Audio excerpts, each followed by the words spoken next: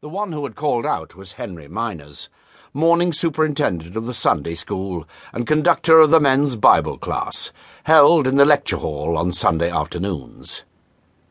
The other was William Price, usually styled Willie Price, secretary of the same Bible class and son of Titus Price, the afternoon superintendent. "I'm sure you don't deserve that prize. Let me see if it isn't too good for you."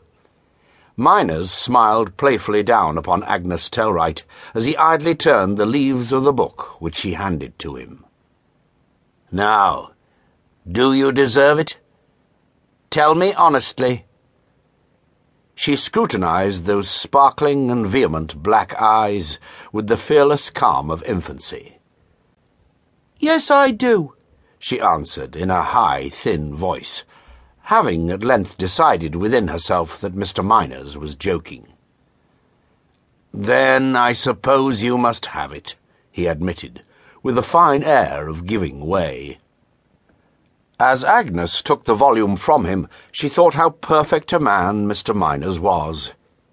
His eyes, so kind and sincere, and that mysterious, delicious, inexpressible something which dwelt behind his eyes.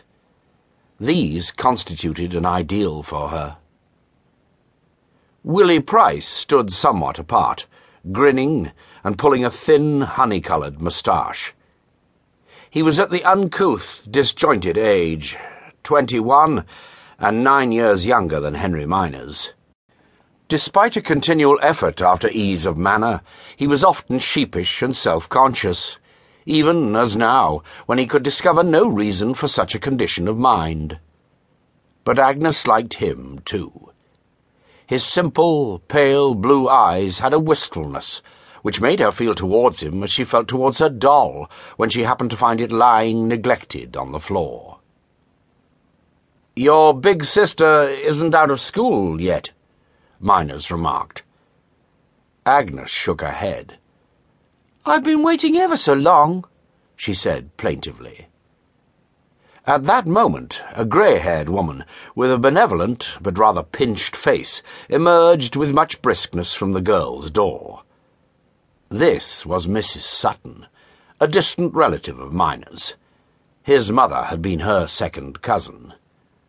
The men raised their hats.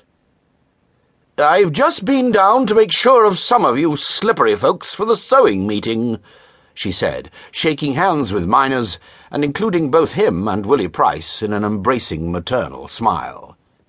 She was short-sighted and did not perceive Agnes, who had fallen back.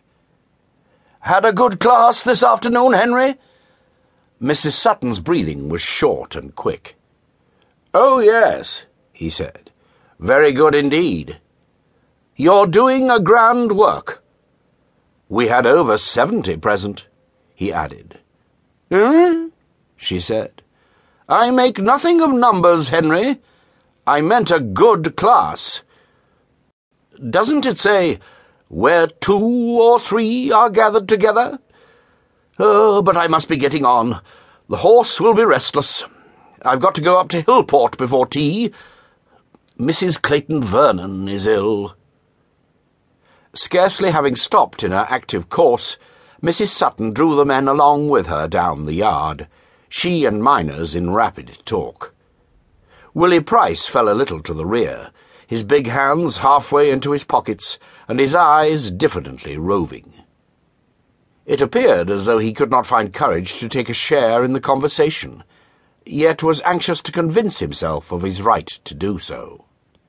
Miners helped Mrs. Sutton into her carriage, which had been drawn up outside the gate of the schoolyard. Only 2 families of the Bursley Wesleyan Methodists kept a carriage, the Suttons and the Clayton Vernons. The latter, boasting lineage and a large house in the aristocratic suburb of Hillport, gave to the society monetary aid and a gracious condescension. But though indubitably above the operation of any unwritten sumptuary law, even the Clayton Vernons ventured only in wet weather to bring their carriage to chapel. Yet Mrs. Sutton, who was a plain woman, might with impunity use her equipage.